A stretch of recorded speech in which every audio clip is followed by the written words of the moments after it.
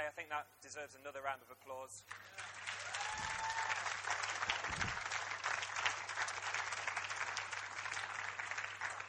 I saw Divine putting that together a few weeks ago, and I know how much hard work that they've put into that, and I just thought that was incredible. And so we've heard this great story from quite a few angles. We've explored it in quite a few different ways tonight, and so it's my privilege tonight just to sort of bring all of that together and just share with you something about this story of the prodigal son.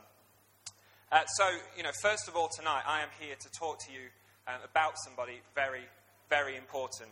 Someone who carried great wisdom. Somebody who impacted the lives of many, many people.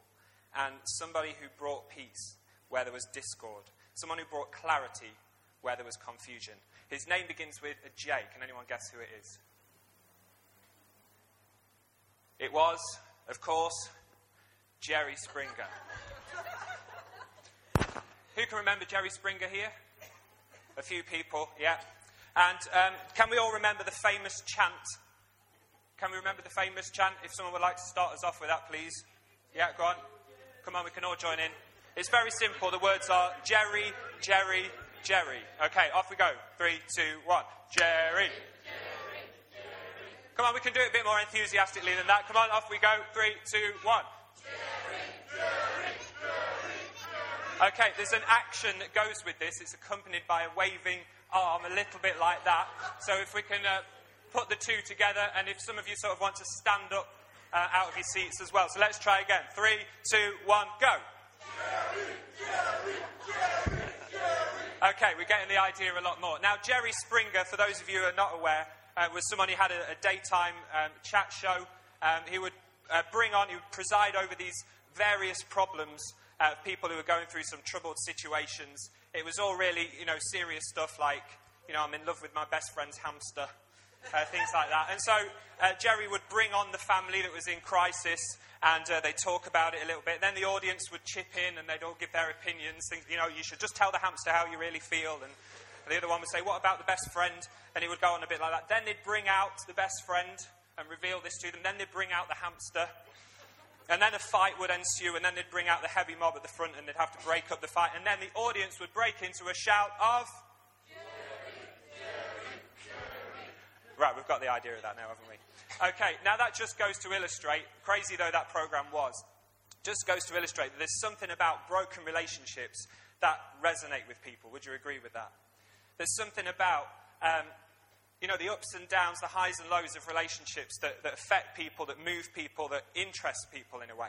And that's why the plot lines of so many TV series revolve around that. It's why our headlines are full of stories of relationships that have broken down, situations in crisis. And I guess that can come from a couple of angles. Sometimes it can be a little bit intrusive, it can be a bit malicious. Sometimes I think it just comes out of... the public connecting and having a sympathy for people that they see on their screens every day, every week, and somehow wanting to connect with those people. Whatever it is, somehow as humanity we are affected, we are moved, and we are fascinated by relationships. And I'm sure you've noticed that at times we can live in an unforgiving world. We ever noticed that? And sometimes we can live... sometimes if we just look at the headlines, we can see words like revenge, retribution, payback. They're all words that speak of unforgiveness. And we live in a world that likes to pass around blame. Again, if you look at the headlines, you might see words like blame and fault, mistake. If you read The Sun, you might see words like blunder or gaffe. Just different ways of putting it. But the point is that we live in a world that likes to, at times, point the finger at other people and say it was their fault, not mine. And we live in a world where sometimes we can be so unforgiving of people when they go wrong. And Jesus understood that people were like this. And Jesus understood that people were drawn to these tales of relationships and relationships lost and found. He understood the unforgiving nature of the world. And so he very carefully crafted this story about 3 people. And there were 3 people that were carefully placed in the parable by Jesus, who was a master storyteller, to reflect different attitudes that we can have. Now, those of you that were here at the last Sunday at 6, you're not having deja vu, because I know that last Sunday at 6 we also heard a message preached from this same passage of Luke 15. And Bishop Tony Porter, who was visiting us, believe it or not, we'd actually got this planned well in advance. We've had this in the pipeline for months now. And so Tony Porter, quite unknowingly, has kind of established this, a little mini-series over these 2 Sunday at 6s. But again, it just goes to show that this is such a key story and one that resonates with so many people. And it's one that inevitably will just be revisited over and over and over again. So I want to sort of delve into this parable a little bit now. And the first thing that's interesting about this parable is it's actually one of 3 stories. It's actually a trilogy of stories. And unlike most trilogies, the third story, which this one is actually the best one. It follows on from the lost coin, the lost sheep, and then it gets to the lost son. And this is where Jesus really hammers home his message. And so I want to delve into this parable now. And Julie Andrews said in the film Sound of Music, let's start at the very beginning. Okay, now I never really liked that film, so I'm going to start at the end. And I'm going to speak about the brother. And we remember the little bit that we just saw up on the screen a little while ago about the brother. And this brother complains about his wayward brother that's returned from this life of sin, this life of corruption. And he gets all this special treatment, even in spite of all this mess that he's caused. And so the brother is not very happy about it. And he says, what about me? I've worked for you all these years. Where's my party? And that's pretty terrible, isn't it? Or is it? I'm not sure. Because we can all be like that sometimes, can't we? Anyone connect with that slightly? Have we ever been a bit like that? Come on, be honest. I know I have. And, that's why Jesus was so careful to include this character in the story. It doesn't end at the bit where the son comes home and they have the party, but there's this bit that's just as much part of the story as anything else. And Jesus was actually telling this story, as the Message translation calls it, to a group of men and women of doubtful reputation. And that's Bible language, and I think you get the gist of that, don't you? But it also says that a group of Pharisees had started to watch him talk to this group of people. Now, the Pharisees were religious people who thought that they were better than many of the other people, thought that they were more holy. And they didn't think that these people of this doubtful reputation should be spending time with Jesus. They didn't think that these people were the kind of people that God would be interested in. And Jesus wanted to show them through this story how wrong they were. They were so, so wrong. And it says in the Bible that it was the Pharisees' grumblings that actually started Jesus on this series of 3 stories. Now, some people have said that the story of the lost son, the prodigal son, is the masterpiece of Jesus' storytelling work. It's his Joshua Tree or his Sergeant Pepper or whatever you would think of as a masterpiece. It's a work that inspired so many other artists to write songs. It's a story that inspired many people to paint pictures. And it really is, I guess, the gospel message in a nutshell. It's Jesus hammering home this vital message about the heart of God. Okay, now I want you to think for a little moment about some of the greatest films of all time. Okay, so you might be thinking Gone with the Wind. Yeah. Shawshank Redemption. High School Musical. But when we watch a film or we read a book, I guess we judge whether it's good or not by whether it moves us emotionally, or whether it perhaps shocks us or changes our way of thinking in some way. And Jesus was an artist in the way that he told these stories. He crafted these stories so carefully, and they were created and designed to impact on his audience's emotions. They were meant to challenge their social ideas and their traditions and their prejudices. And this is Jesus going to great lengths to highlight the shortcomings in their own way of thinking. And he was telling this group of dubious men and women who perhaps they thought they weren't good enough for God. He was making it really clear that they were, that God was so interested in them and God wanted to have a relationship with them. And primarily he was talking, I think, about the sheer enormity of the heart of God the Father. And so, coming back to the brother, the father deals with this brother gently but firmly, I think. And he speaks to him and he says that, he's had all this, he's been part of this house for all these years. And he's had the rewards as it's gone on. But the brother was lost, but now he's found. The brother he thought was dead, but now he's alive. And so now that he's back, he's going to lavish these rewards, these gifts on him. He's going to celebrate. And to the Pharisees, Jesus was saying, and I guess to us through the written word of the Bible, Jesus was saying that we have to be so careful about the way that we look at other people. And that, while we can enjoy the goodness of God and the blessings of God, when somebody who's been far away from God comes back, returns to him, then that is a cause for great celebration. It's a cause for us to welcome them with open arms and show them the same amazing grace and mercy that the Father shows in this story. And so having dealt with the older brother, that opens up us to look at the other two remaining people who, I guess in some ways, went completely against the grain of an unforgiving, blame everyone else kind of mentality that existed then, and I guess it still exists today. And so I just want to look at the son for a moment. And despite the title of this message and this whole evening, and the fact that the title of this story goes to the prodigal son, I'm only going to speak about him very briefly, and I think his actions kind of speak for themselves. He left the house, he wanted to go his own way, so he walked away from everything that he'd got with the father. He took all his inheritance in one go. So in other words, he wasn't coming back. That was it. He was severing his ties with his family and going once and for all. That was a relationship that was broken. And so while he was away, he did it all, and we saw, a representation of that from Divine. He did it all, he spent everything, and then he ended up alone and penniless and desperate. And he took on a job that the Jewish audience of that time would have found so horrifying, because he went to work as the man who slopped the pigs. And to the Jewish people at the time, the Jewish audience at the time, that would have been considered the most unclean animal. This job that Jesus was using here was designed to shock people. If Phil Pye was telling this story today, he would have the prodigal son handing out programs at Pride Park. Because Jesus wanted to illustrate that this man could not sink any lower.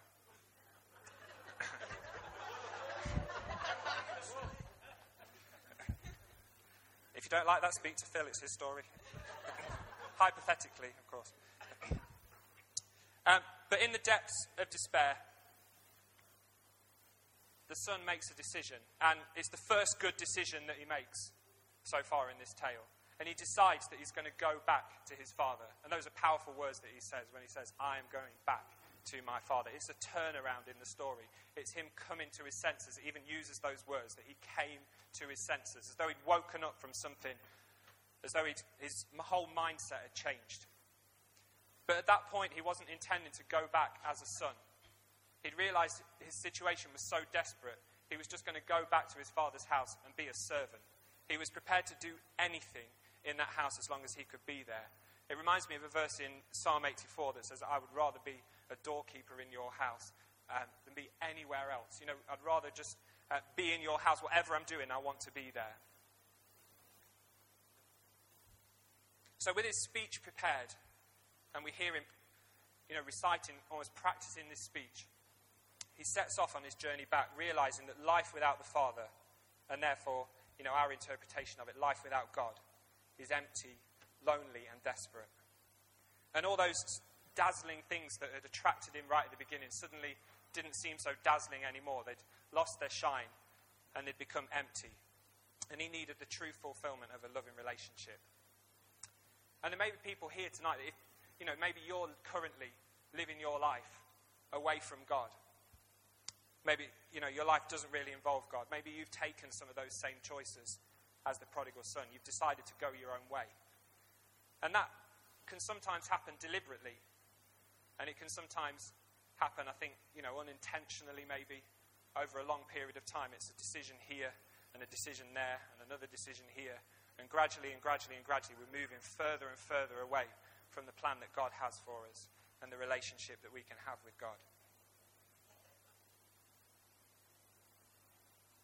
But, and this story tells us, it's never too late to turn around and to start that journey back to the Father.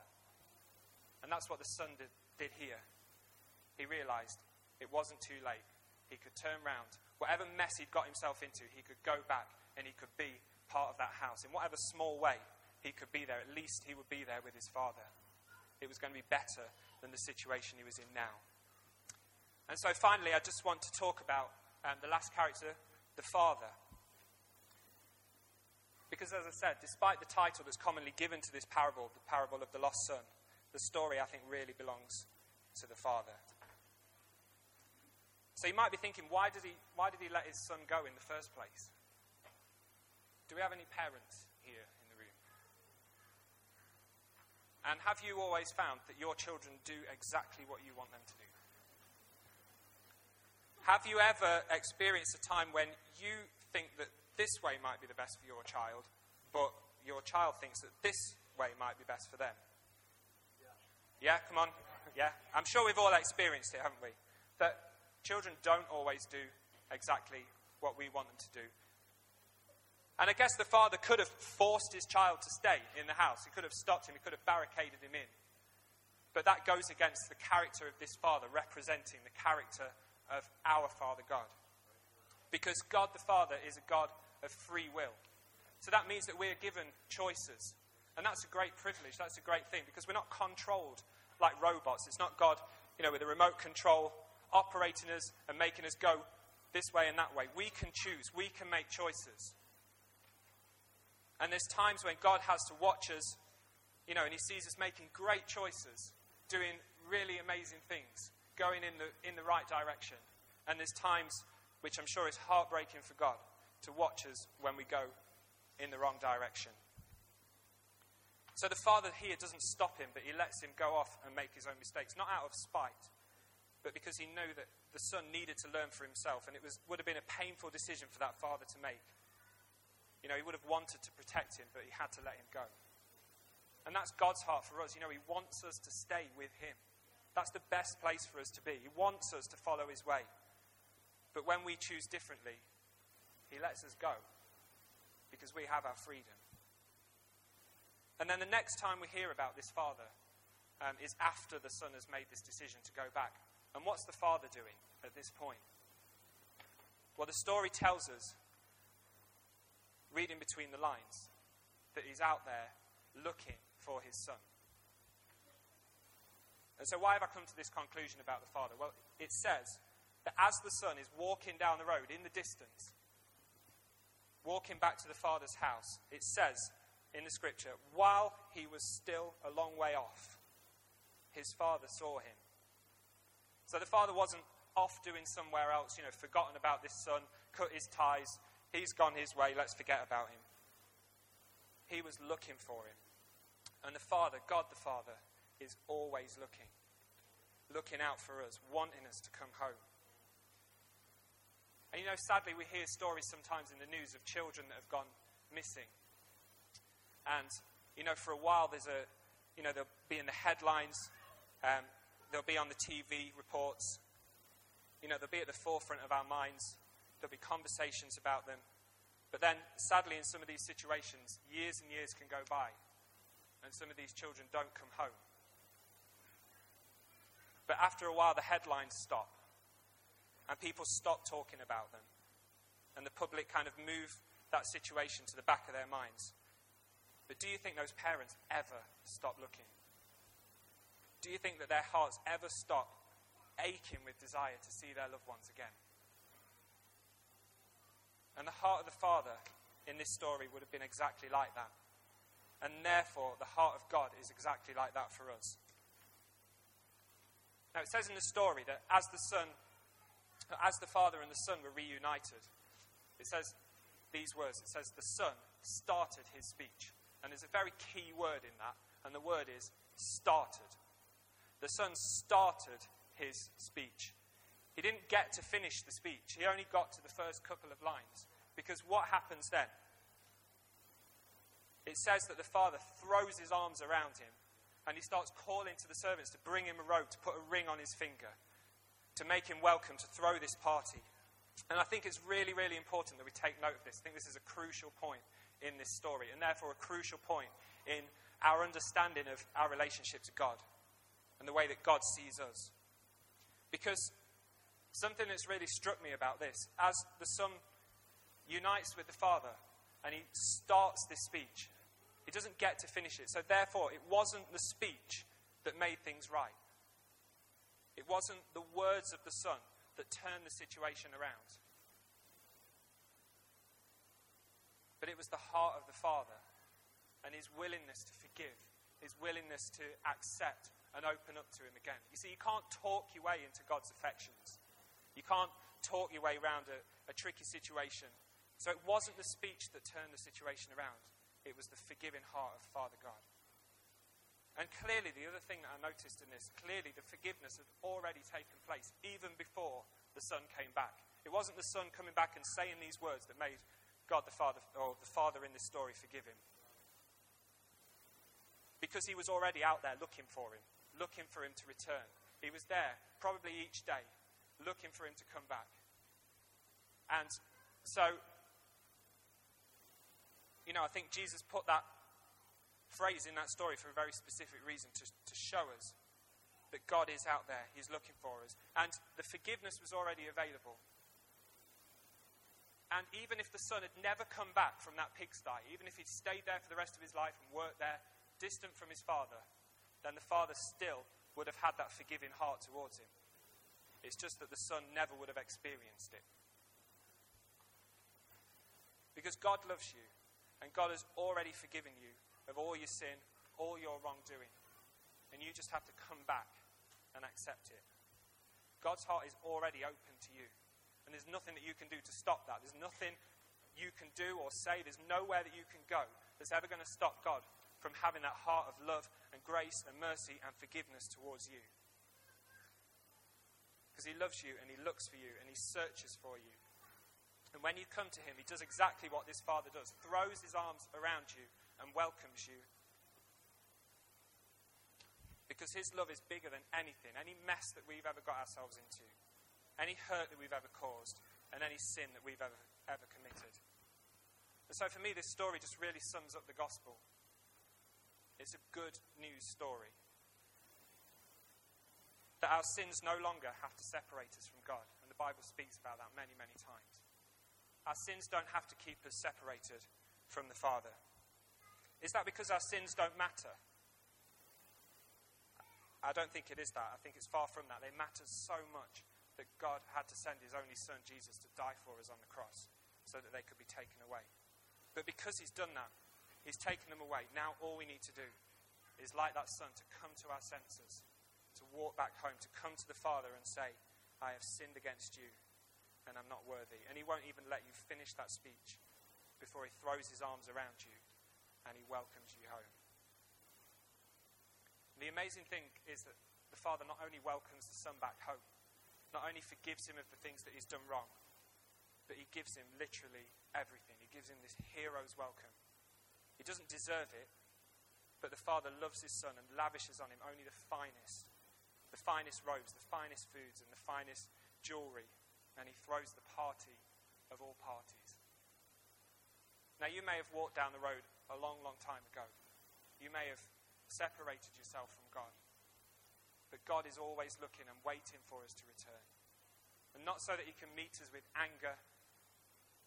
Sometimes we have this image of God just wanting to, up in the distance, wanting to pile on all this blame upon us, just show us all the things that we've done wrong. But God wants to meet you like the Father in this story, with love and incredible grace. And so I'm going to pray, and I just want to ask you just to bow your heads and close your eyes. And there are people here tonight that need to make a response to this story and to this message. And there may be people here tonight who've never made a commitment to God. But now's the time for you to do that. You've heard it tonight that he will welcome you and free you from your past and forgive you. And it will be the start of a new way of life. Not one where you'll be perfect and get everything right. It's not one where everything will always go perfectly for you. But you'll have the love and the help and the grace of God to lead you, to lean on.